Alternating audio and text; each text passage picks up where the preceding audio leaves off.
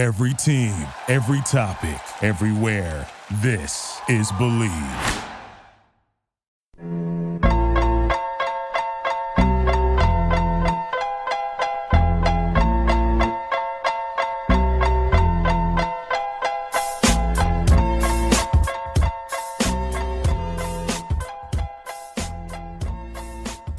Welcome to episode 45 of Believe in Betting LA. I'm your host, Sam Maxwell. You can follow me on Twitter at smaxwell713 and joined, as always, by my co-host, Chris Lewert, fresh off of the Last Dance finale. I'm sure we'll get to discussing that a little bit later. Chris, you can find him on Twitter at Lou Mandingo Rock and the fine fellas of Stag Capital at StagCap on Twitter. It's Thursday afternoon here, May 21st, Chris. We're still dealing with the aftermath of the coronavirus, of no sports. We're kind of in this doldrum here of, things are being discussed. We'll talk about the current state of affairs for MLB, NBA, but nothing really has legs to it yet here. How are you doing through all this? I was thinking that we might have to change the Believe in Betting LA might not be a sports thing anymore. It might be you and I going to Hollywood Park Casino and playing Pai-Gow poker behind a sheet of plastic and reporting back. That might be the betting in LA we get done here if the major sports leagues don't get their act together. There's the marble races are a big thing. I saw John Oliver just sponsored those, so those will be continuing on. You can bet on various things. What time is the mailman going to come today? Those are all things we can discuss, but it's all very in the context of you individually. So. We don't have a lot of great news here. We don't have very many picks today. Unfortunately, the last real sporting event that we covered was the NFL draft. And if you listened to that episode a couple back, you profited because both Chris and I were winners of that event. Let's talk about it, Chris. The current state of affairs here. Baseball, the league, and the owners, they submitted their proposal. It was about a week and a half ago. There's been a lot of fallout of this. It seemed pretty imminent at the time that the league wants to do this. The players are definitely motivated as well to make money. Their statistics are very important. But the players are really putting their foot down here in terms of the labor dispute. There's a CBA renegotiation on the way. I think it's after the next season. And so I'm sure the players don't want to give up leverage that they feel they would be losing by taking less money. Now, just to kind of recap everything, that proposal would have been an 82-game season. It would have been probably two different divisions. A Western and an Eastern, so it would have put the Dodgers and the Angels and the Astros all in the same division. It would have been really exciting, it would have been really fun. The players obviously were going to get paid half of their wages. They already made some concessions. They felt that was enough, and you've seen some very prominent players, including Blake Snell, Trevor Bauer, both come out and really shoot this down. And so they're standing their ground right now. It remains to be seen, obviously, how long they can do that. Today, again, is May 21st. We do need to see an agreement here, probably in the next couple of weeks, if they're going to start around that July 4th timeframe. And if you feel like if they push it back too far down the road, they start a season in August or whatever, I just don't see a scenario in which they can do that and then maintain continuity for the 2021 season. Just what are your thoughts, Chris, on how baseball is handling this? Is there any hope that we'll see a 2020 Major League Baseball season? I hope we get some good news here in the next week. Right now, it just feels like they haven't really been doing anything for the past 6 weeks or 8 weeks even.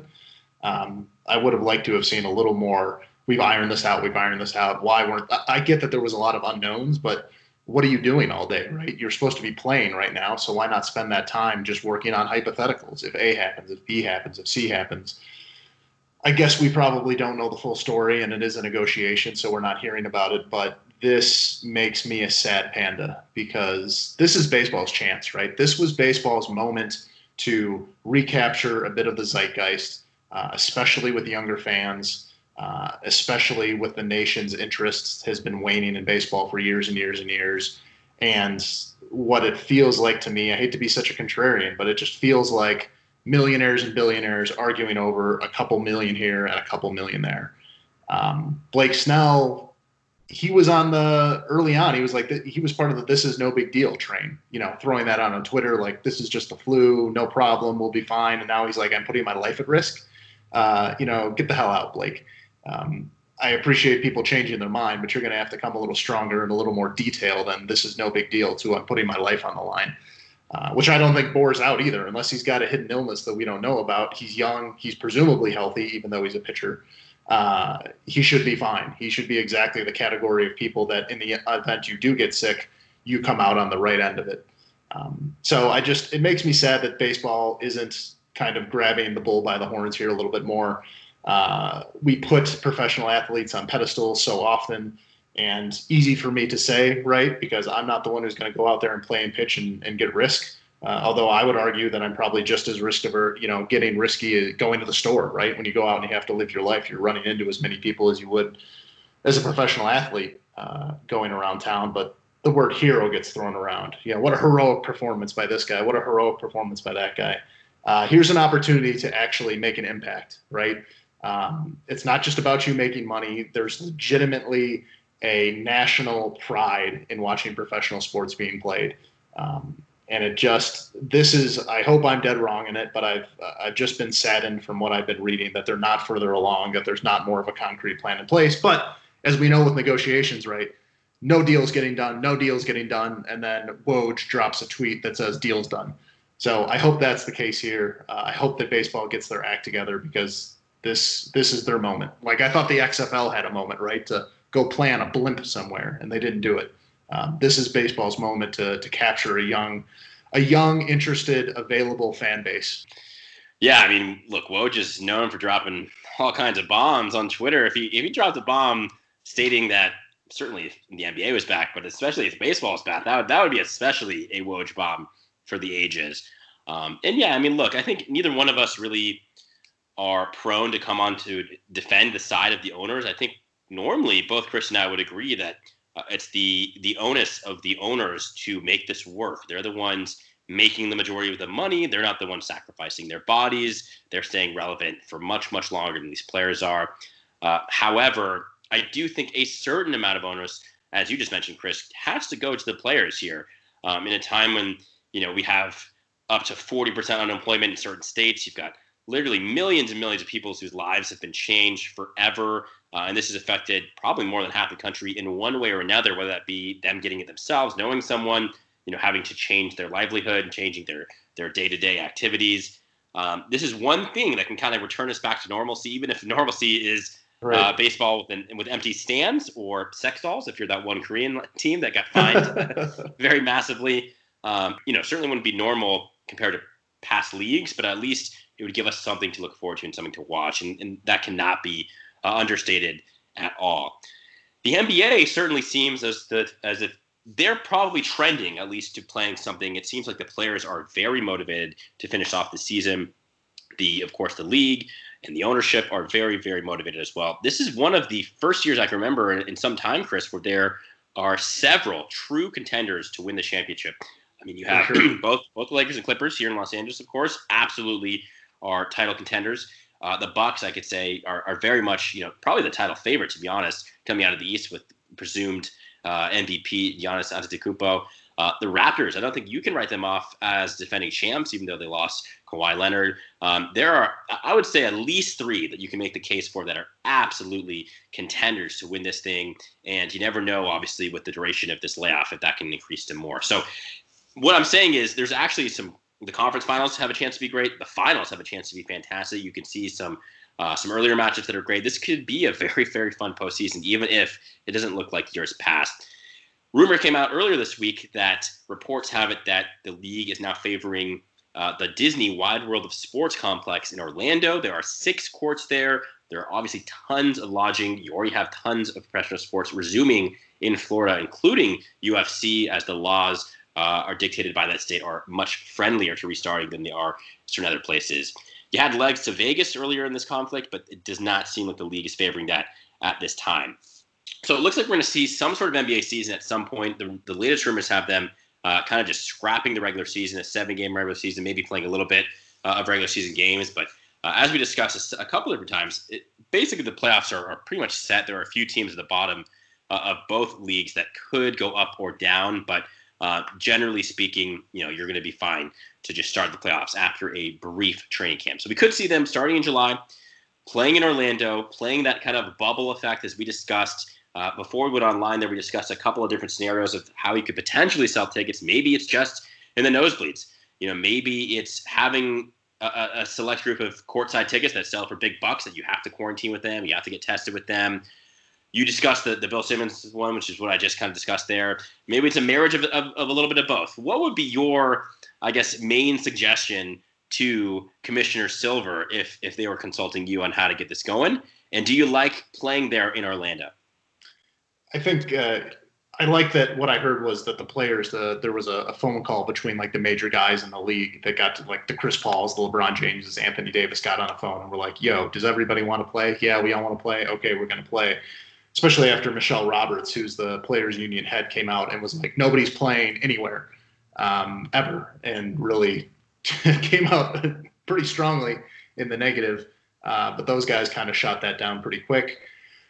I think you eliminate the teams that are eliminated. Don't play. All those guys stay home. If you're the Chicago Bulls, sorry, you're gone. Like, let's take as much risk out of it. You guys sit on the sidelines. If you still legitimately have a shot to make the playoffs, then you're in until you're not. You know, do a 5-game, do a 7, do an 8-game tune-up. I don't like Orlando, but I think Orlando's great. Like, I think the Widewalder Sports Complex is a perfect place to do it. And I would blend it, right? So let's just say you have 5,000 seats in those arenas, right? In those smaller enclosed arenas.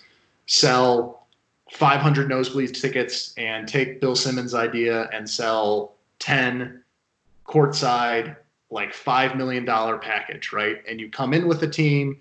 If you're the courtside guys, you come in with the team, you get tested, and you're in the bubble too. You don't leave, you stay in the hotel, and if you do leave, no readmittance, right? You're gone.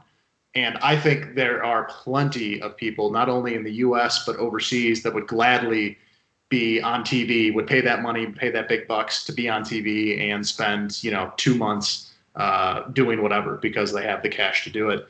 I think we're going to get there. I think the NBA will come out here in the next 2 weeks and say, July 15th, we're going to play the last 8 seasons of the regular season to, whatever we need to sort out who's in and who's out. It'll be a good tune-up for those guys. And then you play in the bubble. And it's fine. There was, I think it was actually Michelle Roberts who said this is like imprisoning them, right? And that's a bad look when you've got young black males who, can't leave where they are, right? Like, give me a break. You're making enough money. Spending time at a hotel is fine. Adam Silver did the smart thing of reframing it and calling it a college campus. Brilliant. Like, whatever you need to see it, whatever you need to label it, that's fine. These guys are going to survive. They're making millions of dollars. Like, hardly any of them spend time with their families anyway when they're traveling. So sack it up for 2 months, make $10 million, be famous, put your cape on, actually do something heroic for once, semi-heroic for once, and get out there and play some sports. It's difficult. Obviously you don't want to understate that these guys are sacrificing their bodies and their time away from their families. And, maybe you quarantine with your families. I don't know if that's realistic or not, but that's really the main objection I'm hearing from players across the board that actually really identifies with me.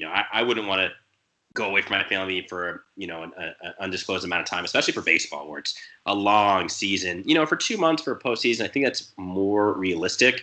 But Mike Trout makes a great example. He's expecting his first child the next several months. He's not going to miss that. So does he have to then quarantine for 2 weeks and miss 14 games or more if there's double headers? And so that really seems to be the main complication that I'm hearing that actually resonates with me. So we'll see. But it does seem like we're trending towards sports again. You had Governor Newsom kind of backtrack on a statement that there would be no sports at all. He basically said there could definitely be sports next month without spectators, and then maybe down the road with a smaller number of spectators. You've got some states that are fully opening up. I saw pictures in Arizona, full stocked bars. I have friends traveling there that are doing crazy things. So it's just crazy the difference between state to state, the regulations and how people are living this and breathing this. Obviously, the hot spots are far different in a place like New York City versus a South Dakota or whatever. So it's just, we're all in this together, but it's obviously far different for everyone. So it's just a weird ordeal for sure. Yeah, I think it tells you, though, that the public is much more willing to risk something, right, to go to the bar and get a beer than the professional athletes, right, who I think will be much more protected. So I'm coming out a little strong. I get it. This is a health issue. Like, you could potentially lose your life on it. But as you said, you know what, Mike Trout? Good on you, man. I'm not missing my kid's birth. No chance in hell. So what do I do? I stay for the birth. And then at any time, right, if I'm not comfortable leaving for a month or two, or maybe I come back for the last 5 games. Like, whatever you want to do, Mike Trout, do it. I'm not going to hammer him for it. But we can't have I don't think. We can't have what-if scenarios dictating what the entire rest of the league should do. Let's move forward. Let's, plan for the worst, pray for the best, and give it a shot at least, right? Let's not live in fear of what might happen. Mm-hmm. Well said. Well, that's the current state of sports, which is we don't know anything, and we'll see what happens here over the coming weeks and months. Now, we're going to talk about The Last Dance, which concluded last Sunday, episodes 9 and 10. But before we do that, let's talk about our sponsor for this week, and that's, of course, BetOnline.ag. This podcast and all of the Great Believe podcasts are presented by BetOnline. While you're waiting this out, you can still have some fun with our partner, BetOnline. Of course, we just discussed it. There's no basketball, hockey, or baseball. But don't worry, BetOnline still has hundreds of games, events, and sports to wager on. First of all, you have NASCAR back. They're in Florida. You've got UFC back. They're also in Florida. You've got Madden and NBA 2K simulations. There's a 10,000-person Madden bracket challenge. You've got politics. They're taking a lot of bets this November. Dave Mason, our friend that was on our podcast last month, is a great follow on Twitter. He has a lot of great analysis for political betting, so go ahead and follow him. And, of course, coming up this Sunday, there is an event with BetOnline. Has ex-Chicago Bulls Horace Grant, Bill Cartwright, Greg Hodges, and Ron Harper joining to discuss the Michael Jordan documentary on what they're calling The Final Dance, which is, of course, what we're going to discuss next. There's still some fun to be had, so go to BetOnline.ag, use the promo code MyPod100, MyPod100 to receive your welcome bonus on your first deposit. Again, it's BetOnline.ag, and use the promo code MyPod100. BetOnline, your online wagering solution. So go to BetOnline for next Sunday. They're going to have that event. We're also going to discuss here The Last Dance. Of course, this hits home for you a little bit heavier. Chris, you grew up in Chicago in that era. I'm sure it was larger than life. Obviously we had something similar with the Lakers, a three-peat from 2000, 2002. I was a young man then. And, of course, the back-to-back championships, 09 and 10. It was a little different. Those two teams were different. One had Shaq, one had Pau Gasol. The Lakers are a three-peat. They were a dynasty. Of course, they share the same coach in Phil Jackson. But it really just seems like the Bulls were just larger than life. They really augmented the viewership both nationally and internationally of the NBA. It just really changed the sport and changed the game. It was an interesting documentary. I thought it was very well done. I wish they would have stuck a little bit more chronological. It was extremely hard to follow. You're going back and forth all the time. But a great job of the production staff there at ESPN, and really just a treat to witness that. They did not have to move it up. I read that a couple of their producers and editors came down with coronavirus. The last 2 or even 3 episodes were fully produced from home. So just a remarkable job by them in a time that we needed it most. Or just your general pie-in-the-sky thoughts about The Last Dance. I thought they did a really good job, especially at the, I got goosebumps. I think I said this before, when Randy Brown does "What time is it? Game time." Hearing Ray Clay say "and now," really got my blood going. It's it's a lot of what I knew. I think it's cool that especially younger generation is kind of getting a taste of just he was so ultra competitive in everything, right? And there was with this going on, there's all these old interviews and articles popping up, and there was one, somebody asked Phil Jackson who was more competitive, Kobe or Michael, and he said Michael, and not because Kobe was a 10 in his level of competition in basketball, but when Kobe left the court and left the facility, he was just a regular guy. Michael couldn't turn it off. It's like an addiction. He had to ping pong, throwing quarters. You saw that, like it just never ended. He had to be competing against you all the time. And I think that was a good kind of message that people were getting through, younger generations that didn't see him and just heard about him, kind of getting the taste of it, and also getting those memories and getting an idea that, like, I thought they were invincible, when I was a preteen and a teenager when they were playing and winning, but actually thinking like, wow, they're like, they could have lost that, like a bounce of the ball this way, a different thing that way. And just how difficult it is to, I think, pull something like that off. And will you ever see somebody do kind of that long winning streak again, is crazy. But I enjoyed the heck out of it. I didn't know if I was too biased or not, but I know the ratings were through the roof, like 6 million viewers per episode, which is as much or more than like a Monday Night Football game, is what it was being compared to. So Yeah, totally loved it. I think they probably wish they wish they had another one in the can. Some ESPN executive is like, why didn't we already have one of these done for the Lakers or for Kobe, to go and show it and kind of capture the public's perception again. Well, you do have I think the Lance Armstrong documentary is coming out soon. You've got the summer of '98 home run chase, Mark McGwire, Sammy Sosa documentary that's launching, I believe, sometime next month. And then just earlier today, actually, they announced they're making a 9-part documentary on Tom Brady, similarly to how this was produced for The Last Dance. We'll have to wait until next year for that one. But 2, obviously, of the arguable, if not the actual all-time greats in their respective sports. I really liked the kind of the personal touches that were on there. You saw both of the security guards really get, kind of a spotlight of their lives and interviews and how he kind of kept his inner circle very close to him. I thought that was really cool. And it was just really interesting to kind of get a peek behind there. Obviously, those last 2 episodes were the majority of the footage of that exclusive season, that 97-98 season, in which this was just the impetus for. Everything else was kind of just a backdrop. I really liked hearing Steve Kerr's story. I mean, I knew the story about his father being assassinated in Lebanon, but, I could watch an entire documentary about Steve Kerr. I mean, he is just, I thought, just a fascinating story based on, not just his personal life off the court, but, barely getting a scholarship to Arizona and then making a career out of it. And a lot of people forget he actually won 4 straight titles. I think he's one of the only people in NBA history, maybe besides the Celtics teams in the 60s, to win 4 straight. Of course, the 3 straight with the Bulls. And then he, believe it or not, if most people don't remember, in that lockout shortened season 99, he was on the Spurs. I completely forgot about that until I saw a tweet the other day about that. So some really cool things. And I saw a tweet, someone said that, this helps the profile of Michael Jordan, certainly, but everyone knew Michael Jordan as the best ever, as Jumpman, as, really just a sensational guy. It kind of brought that back to light. But really who this helped the most, I think, in terms of the rehab of their image was Phil Jackson. Everyone, no one's going to ever remember the complete flop that happens as an executive in New York. That is out of everyone's minds forever. It's probably the last time we'll ever talk about it.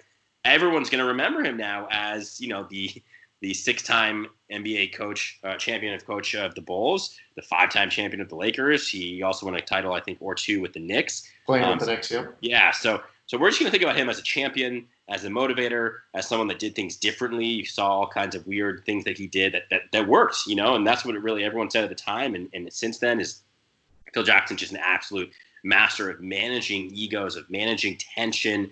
That 98 season, as was very well detailed, there was an immense amount of tension in that locker room, in that organization. I don't think they win that title, certainly, without Phil Jackson. Maybe not any of those titles without Phil Jackson. So while Michael Jordan certainly was the engine that made the Bulls run, there was a lot of other pieces that were capable and that made this team to what it was. And so I think a lot of times when people say, oh, it's just Michael Jordan, no one else, that's really disrespectful to what I think is the best NBA coach of all time, and Phil Jackson, to what was probably the best Robin of all time, and Scottie Pippen, to probably a top 15, 20 player of all time, both defensively and offensively. Dennis Rodman, of course. You saw tons of tremendous role players, John Paxson, Steve Kerr. Luke Longley was not really talked about very much in this, but it was a tremendous player. Tony Kukoc, all they mentioned with him was just how much they wanted to beat him in the 92 Olympics. He was an absolutely crucial component those final couple seasons. Yeah. They were just a well-built team. Jerry Krause, no matter how much this documentary really kind of crapped all over him, deserves a tremendous amount of credit for building that team. Drafting Pippen and bringing in Rodman and just the things that he did, hiring Doug Collins, a relatively unknown guy, and then, of course, voting Phil Jackson. So while everyone had their faults, and still Michael Jordan is the star. He is the best player of all time. I don't think it should be forgotten. And I think this documentary did a good job of justifying that there are a lot of other people that were responsible for those title runs. And it was just a fantastic watch. And we'll have to wait to the next one. And hopefully we'll get a Kobe one someday. But I'm really looking forward to that, the summer home run chase of 98 one that we'll see hopefully sometime next month. So yeah, you're really right on the Phil Jackson thing, because when they get around to doing a Kobe or Lakers one in the next 4 years, right back on it. He'll be right back on there. He'll be super proud of it. And it was cool to see him in the outside of his log cabin in presumably Montana. It just looked like he probably has a great quarantine given his location. Some of the other guys was okay, Michael Jordan's, that wasn't actually his house, but it was, that's a nice house on the beach in Florida. Pippen had a nice looking house. Some other guys had nice looking houses.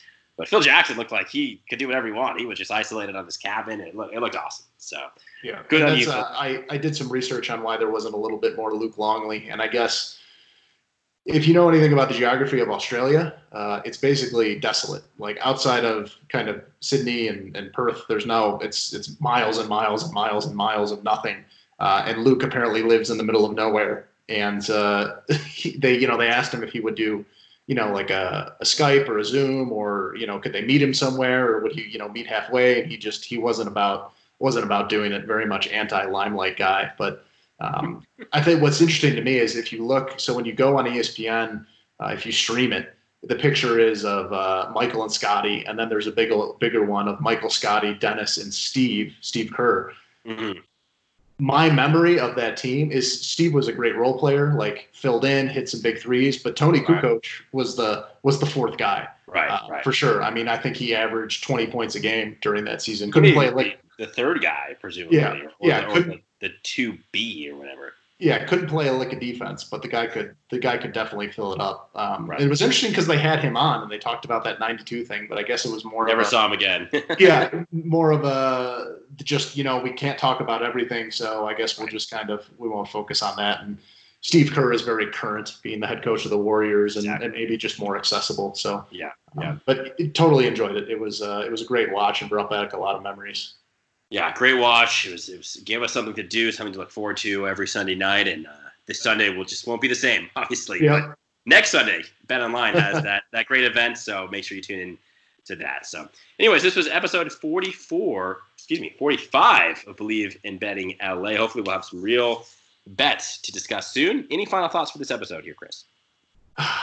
Shout out to BetOnline. I didn't even think about it, but apparently they had some Last Dance props. Basically, my point on that stuff is, I wouldn't be putting super serious money down on anything that's going on right now. Still fun. Check out BetOnline, because there's a lot of off-the-wall stuff. You don't want to miss the Michael Jordan Last Dance cigar prop that was just free cheese. There really were just cigars everywhere in the documentary. It was just wild to see the differences in society in just over the course of 20 to 25 years. So, all right, well, for the Believe Podcast Network, for Stag Capital, for Chris Lewert, I'm Sam Maxwell. Thank you guys for listening, and we'll see you guys next time. All my life, I never knew what I could be, what I could do, then we were new.